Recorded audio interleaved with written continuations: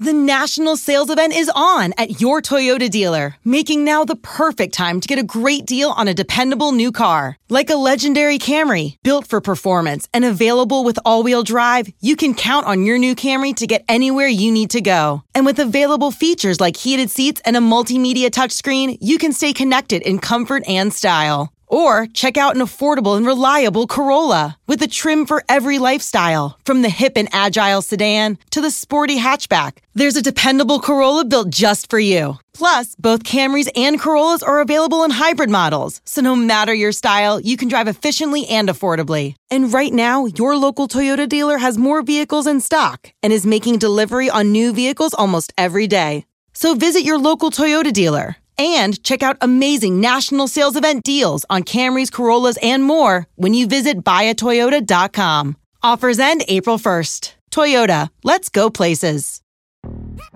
Yo, Trey. Kevin, what's up, man? You know, I've been thinking, what would have happened if the NBA never vetoes the Chris Paul trade to the Lakers and we get CP3 in the same backcourt as Kobe in LA? Well, you get a very happy Jack Nicholson for sure. And the Lakers probably win a bunch more championships. CP3 finally gets a ring or two or three, and the Kardashian empire is forever altered. What did you just say? Hey, everybody, I'm Trey Wingo. And I'm Kevin Frazier, and we're teaming up on a new weekly sports podcast from Wondery, Alternate Routes. As former Sports Center anchors and current sports obsessives, we're consumed by all the what-if questions that make being a sports fan so excruciatingly fun. If you're like us, then you also live and die on the fallout from every drop pass. Or play call. Each week on Alternate Routes, we'll take a flashpoint in sports, break down what actually happened, then explore every alternate scenario and the ripple effects it would have caused. Follow Alternate Routes on the Wondery app or wherever you get your podcasts. You can listen early and ad-free right now by joining Wondery Plus.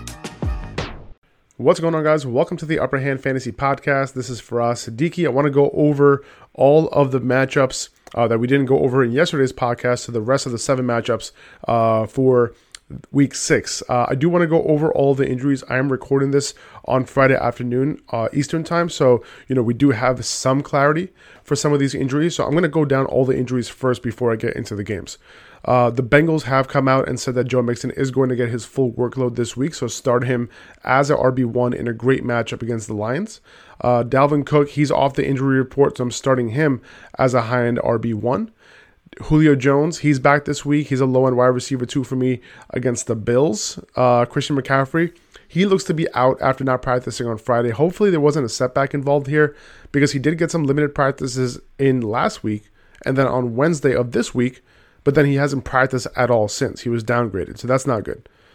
Nick Chubb, he's out this week with a calf injury. Kareem Hunt did practice today after not practicing on Wednesday and Thursday, so he's in. He's an RB1 play with Nick Chubb out. In a deep league, Demetric Felton can be a desperate PPR running back.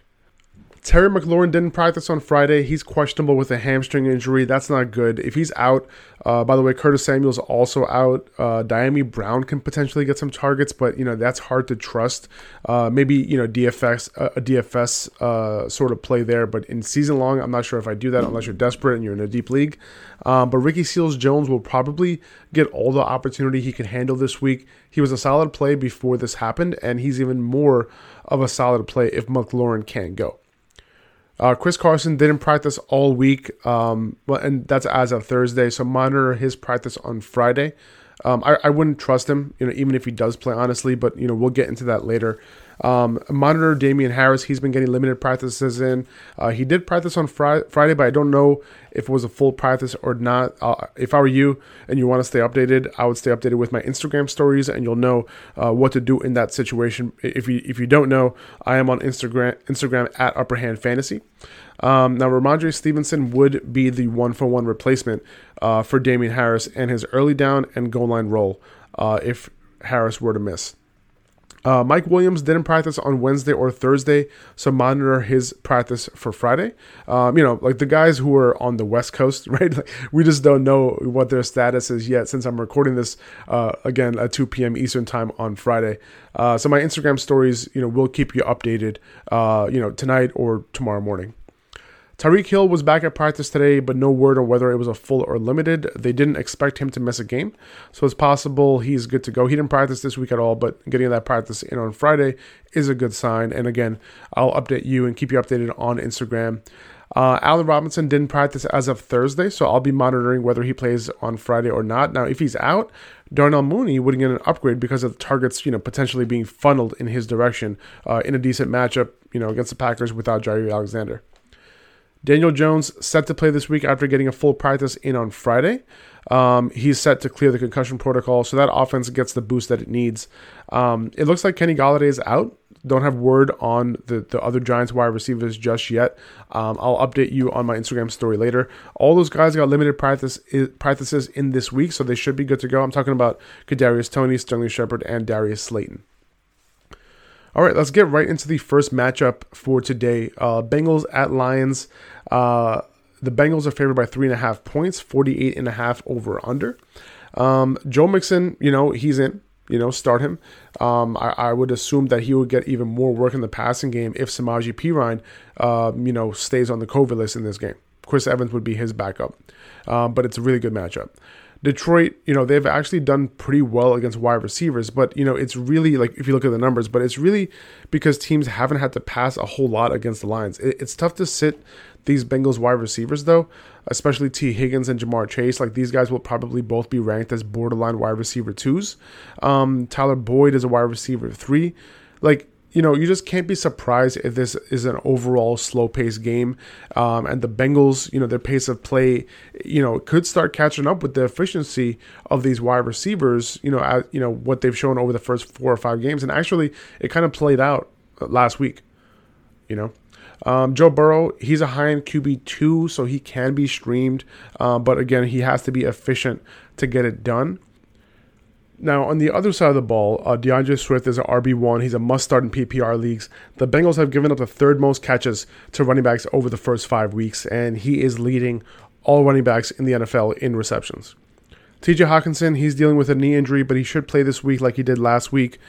He started out hot in weeks 1 and 2, but, he has, fizzled out a little bit since. He's still a solid tight end 1 play because of the fact that he's the focal point of the passing offense outside of the running backs. And he's still running a full complement of routes, so continue to start him. Amon-Ra St. Brown, he might get an uptick in work or at least have his work, be consistent from here on out, potentially. He at least he's a candidate for that to happen because of the injury to Quintez Cephas. Not the best matchup out of the slot for him, but something I'd pay attention to. Who is going to be the guy, if anybody, in terms of wide receivers to step up on this Lions offense. Okay, moving on to the Rams at the Giants. The Rams are favored by 10.5 points, 47.5 over under. Matt Stafford, solid QB1, good matchup. Darrell Henderson, solid RB1, has that every down role. He should be in lineups every week as long as this role continues. The Giants are giving up the 3rd most rushing yards to running backs, so this is a great matchup, for an already efficient running game. Cooper Kupp, obviously and obviously defenses are taking him into account a lot more now, but he's still a wide receiver 1 play. Robert Woods got the squeaky wheel treatment last week with a shit ton of targets. Hopefully it wasn't a one-time thing. He's a borderline wide receiver 2 right now. He has some room to become a solid wide receiver 2, once he sees some consistent work. The Giants have actually been, very solid against slot wide receivers so far this year, and they've been more vulnerable on the perimeter. So Robert Woods does have that going for him this week. Tyler Higbee is a low-end tight end 1 play. His utilization isn't as good as it was early on in the year, but he's on a good offense. This offense is efficient, doesn't need to throw a ton. He doesn't have a huge ceiling right now unless the targets start being funneled in his direction. Daniel Jones looks like he's going to be playing, so this offense should, this game could be more competitive than what Vegas, is set the line initially, 10.5 points. But the injuries surrounding this offense, is ridiculous. Sterling Shepard, Darius Slayton, Kadarius Toney were all limited in practice this week, but it looks like they might play Kenny Golladay. Like I said, it looks like he's going to be out. I doubt Jalen Ramsey chooses to shadow any of these guys, but my guess it will be Kadarius Toney and Slayton on the outside with Sterling Shepard in the slot. That's kind of how I see this. I think I kind of look at both of these guys, Toney and Shepard, as wide receiver 3s, and that's kind of how I would play it. I'm not overly concerned about the matchup itself, though. Devontae Booker, solid RB2 in Saquon Barkley's absence. He's going to get an every down role. And that, that itself makes most running backs high-end RB2 plays at the very least. So, this isn't necessarily a matchup you stay away from. If Daniel Jones plays, which it looks like he should, I'd have a lot more confidence in Booker than I would if Jones, didn't play. Moving on to the Cardinals at the Browns. The Browns are favored by 2.5 points, 53-point over-under. Kyler Murray, he's a high-end QB1 play every single week. He is dealing with a little bit of a shoulder injury, but he looks like he's going to be good to go. Chase Edmonds, he was limited in practice on Thursday. If he doesn't get a full practice in today on Friday, I would expect his touches to be limited like it was last week. Otherwise, he's that solid PPR RB2 he's been all season. Cleveland has been really good against running backs this season, so the matchup isn't amazing. Now, if Edmonds is limited, James Conner would be a decent flex start, with some touchdown upside. But, he didn't get as big of a workload I thought he would get last week, with Edmonds banged up. Edmonds did see the field. They just kind of limited his touches last week. DeAndre Hopkins didn't practice this week because of an illness, but he's back in practice on Friday. He's in my lineup, assuming that he does play. It looks like he will. If he doesn't play, all the wide receivers get upgrades to top 40 options because of the offense they're on, but it's an overall tough matchup. Rondale Moore did outsnap Christian Kirk last week for the first time, so we'll see if that becomes a trend. I'd say that Moore and Kirk are both boom bust flex options, and AJ Green is a flex, with not as much upside as the other two guys. I mentioned that, Nick Chubb is not going to play this week. Kareem Hunt gets elevated to an RB1. Demetric Felton, is some sort of a pass-catching specialist for them. And in a PPR league, if you're in a deep league, I think Felton would be the guy. If you're in a standard or half-point PPR, it's possible that, D'Ernest Johnson gets some snaps here and there. But it most likely would be a Kareem Hunt, Felton backfield. Now, last week's target share for OBJ was pretty much pathetic, and that needs to go up. He's hard to trust right now, and I don't think it's him, right? I don't think he's the reason. They're just not getting the ball to him. He's a wide receiver play, with upside because he can potentially get a high percentage of targets in more games than not because, he's simply all they got, even though that upside is a little tough to see right now. Now, Jarvis Landry has been designated for return, but, that just opens up a 21-day window for him to be activated. I don't think he's going to be active this week. The Raiders at the Broncos. Broncos are favored by 3 points, 44.5 over under. This is a tough matchup for Josh Jacobs. He'll likely continue to get work, as long as the game stays close. One positive for Jacobs over the last couple of weeks, besides him, getting healthy, is he's been getting more involved in the passing game. 17% and 14% of targets over the last 2 weeks. That's good for a running back. Almost all the rushing work. He even had some 2-minute snaps last week. So we've seen this before from Jacobs, though, like just to, kind of level set here. He had the passing work, disappear into thin air in the past. But 9 catches over the last 2 weeks, I'll take it. And because of that, he's a low-end RB2 despite the tough matchup. I really can't see any upside for Kenyon Drake on the Raiders, even if Josh Jacobs gets hurt. They have Peyton Barber for that Jacobs role, and now they even have Jalen Richard coming in for some passing plays too now, as we saw last week. So what's Drake doing, and what's his upside? I wouldn't mind, if you drop him if you need the room. He honestly seems like dead weight to me at this point. Hunter Renfrow continues to get targets. He's at 22% target share for the year. I'm continuing to start him as a PPR flex for that high floor. Obviously keep starting Darren Waller. He hasn't been as hot, but he's still getting opportunity. You can't expect 19 targets every week like he got in week 1.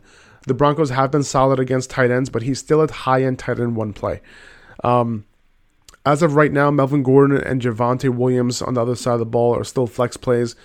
Even with Gordon banged up over the last couple of weeks, he still has outsnapped Williams, had more rushing attempts than Williams, has run more routes than Williams. But if you have Javonte, just be patient with him. Treat him as that league-winning stash. Something will likely have to happen to Gordon for that upside to play out. But I think you kind of want to. It's worth it to keep someone like Javonte on your bench. As far as these wide receivers go, Courtland Sutton and Tim Patrick, they've pretty much been splitting targets since Jerry Jeudy has been out. The targets, aren't funneled to one particular receiver. It's kind of been distributed a little bit. Sutton is getting, the more valuable targets and is being targeted downfield more, but he's a low-end wide receiver 2 right now. Patrick is a low-end wide receiver 3. The Raiders have been good defending wide receivers, though. They're giving up the 4th least fantasy points to wide receivers, so keep that in mind if these guys are in your lineup this week. Noah Fant, solid tight end 1. He's running a ton of routes. He's on about 90% of Teddy's dropbacks now, mainly because of the Albert O injury. But he's just not getting consistent target share. 13% in week 3, jumped way up to 28% in week 4, then just 12% in week 5. But with the amount of routes he's running, he has a great shot of having a good week, and it's a solid matchup for him. Okay, let's move on to the Cowboys at the Patriots. The Cowboys are favored by 4 points, 49-point implied total. Dak Prescott, he's playing at a high level right now. He's a bit matchup proof. We saw David Mills have a solid game against the Patriots last week, so not worried about the matchup for Dak. He's in. Zeke's on a roll. He's a high-end RB1 regardless of matchup right now. New England, has defended wide receivers well, and CeeDee Lamb and Amari Cooper's ceilings haven't been, sniffed since week 1. But these blowups can happen any week. They're both in my lineups as solid wide receiver 2s. So I'm not really overthinking their opportunity and whether they should be in my lineups this week. Dalton Schultz has been doing his thing. Despite running routes on less than 70% of Dak's dropbacks, his targets per route run, though, has been over 30% in each of the last 3 weeks. It's like an Antonio Brown type of thing. But Dak is looking for him when he's on the field, and he's not forcing it to his stud wide receivers. He's a solid tight end 1 because of that. And even though the route usage isn't ideal, this is going to come crashing down at one point, by the way, so don't be surprised. But I am fine riding it, even if it doesn't fit within the models that we know work, right? There are always outliers, and it's okay to chase them, if they're efficient. Just be aware that it could come crashing down at any moment.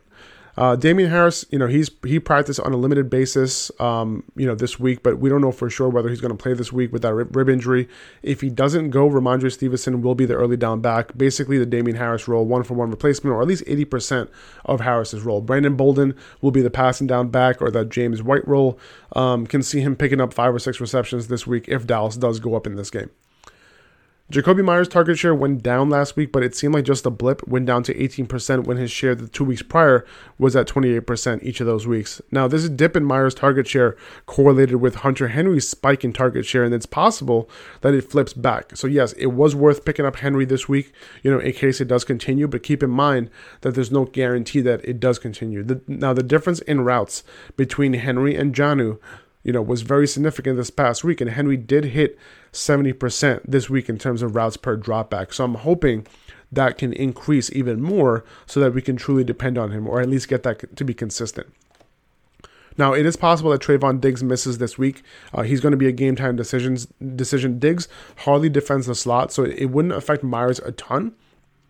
But Diggs does affect that offense as a whole, so Myers will get an upgrade, even if it's not a 1-to-1 matchup. Now, the Cowboys have been very good against defending slot wide receivers. Matter of fact, they're the best in the NFL.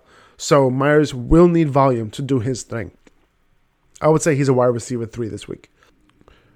Seahawks at Steelers. The Steelers are favored by 4.5 points, 42.5 over/under. Looks like a low-scoring game according to Vegas. A lot of unknowns with the Seahawks offense without Russell Wilson. Geno Smith did have that really good drive that resulted in a DK Metcalf touchdown, so that showed some promise. Tyler Lockett did fall on the interception that ended the game, so not necessarily Geno's fault there. I'm not sitting DK. I'm not sitting Lockett. These guys are both, wide receiver 2s. If you want to knock them down to low-end wide receiver 2s, that's fine, but this is a great matchup. The Steelers are giving up the 3rd most fantasy points to wide receivers and the 4th most fantasy points to perimeter wide receivers. So I'm not sitting these guys. DK actually has a particularly good matchup on the left side against James Pierre, where he runs most of his perimeter routes from. Now, like I mentioned earlier, even if Chris Carson plays this week, and he hasn't practiced as of Thursday, so keep up to date with my Instagram stories to see if he does practice. But if he plays, I'm not sure I can trust him, right? I just have no idea what kind of workload he's going to get, and because he was sharing the load in the game, before he was quote unquote officially hurt, right? Alex Collins would be a flex play if Carson doesn't go. Tough matchup against the Steelers, and there are other backs involved here. Both Travis Homer and DJ Dallas were involved in passing situations last week. Now, keep an eye on Gerald Everett. He's back from COVID. His routes were going up before he got COVID, so monitor him if you need a tight end. Najee Harris is in as a solid running back 1. The Seahawks are giving up the 2nd most rushing yards and the 3rd most receiving yards to running backs in the NFL. Deontay Johnson's, he's in as a high-end wide receiver too. Chase Claypool should get increased opportunity and simply just run more routes with Juju out for the season. So he gets bumped to a high-end wide receiver 3 for now with room to grow. The Seahawks are giving up the second most fantasy points to wide receivers over the last 4 weeks. So I wouldn't be surprised, be worried about the matchup for either of these guys. Okay, moving on to the last game that we're going to talk about, the Bills at the Titans. 52.5 over under. The Titans, the Bills are favored by 3 points here. Now, Josh Allen is a high-end QB1 regardless of the matchup. This happens to be a good one. Stephon Diggs is a high-end wide receiver 1. He'll run a lot of routes against the Jackrabbit, who's playing very well this year, but he'll also run away from him on most of his routes, whether it's on the left side or out of the slot, and that's where the Titans have been bad. They're giving up the 4th most fantasy points to wide receivers on the left perimeter, and the second most points to wide receivers running routes from the slot. And Emmanuel Sanders also happens to run a majority of his routes from those 2 spots as well. They just kind of do it interchangeably, with Beasley mixing in on 11 personnel. But Sanders, he's been getting it done on efficiency, and that's fine. Keep riding it. Just don't expect consistency there. But he's a high-end wide receiver 3 this week. You can start Zach Moss as a low-end RB2 with upside because he's on a good offense. And, he did make enough strides last week in terms of snaps and routes run and all that to consider him because of the offense he's on. He can be put in better positions than most running backs who are getting that type of, relatively limited opportunity like he's getting. But, it's just enough for him to be considered as an option. And as far as the matchup, it's a neutral one. Derrick Henry, he's obviously in your lineup as a high-end running back 1. Tough matchup, but it doesn't really matter. Julio Jones is back this week. We might see Tre'Davious White shadow A.J. Brown. Not sure he chooses to shadow this week, but we'll see. But it's not a reason I'd be sitting A.J. Brown. I know Brown has been, very disappointing this year, but he's going to come through at some point. I wouldn't be sitting him personally unless I have another great option. I'd be looking to buy A.J. Brown if I need a wide receiver. And Julio Jones, I would play him as a low-end wide receiver 2 this week on Monday Night Football.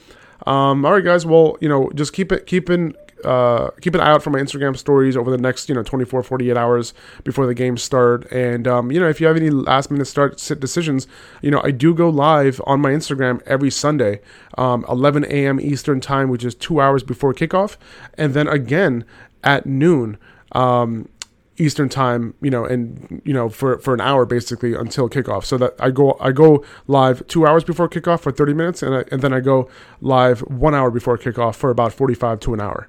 And you can ask your questions there, and hopefully we get to it. So we'll see you guys there. Thank you guys for listening. I really, really, really appreciate you guys for all the support and everything. So with that, enjoy the weekend. Hope you guys get that W this week. Enjoy some football. Stay healthy, and talk to you guys soon. See ya.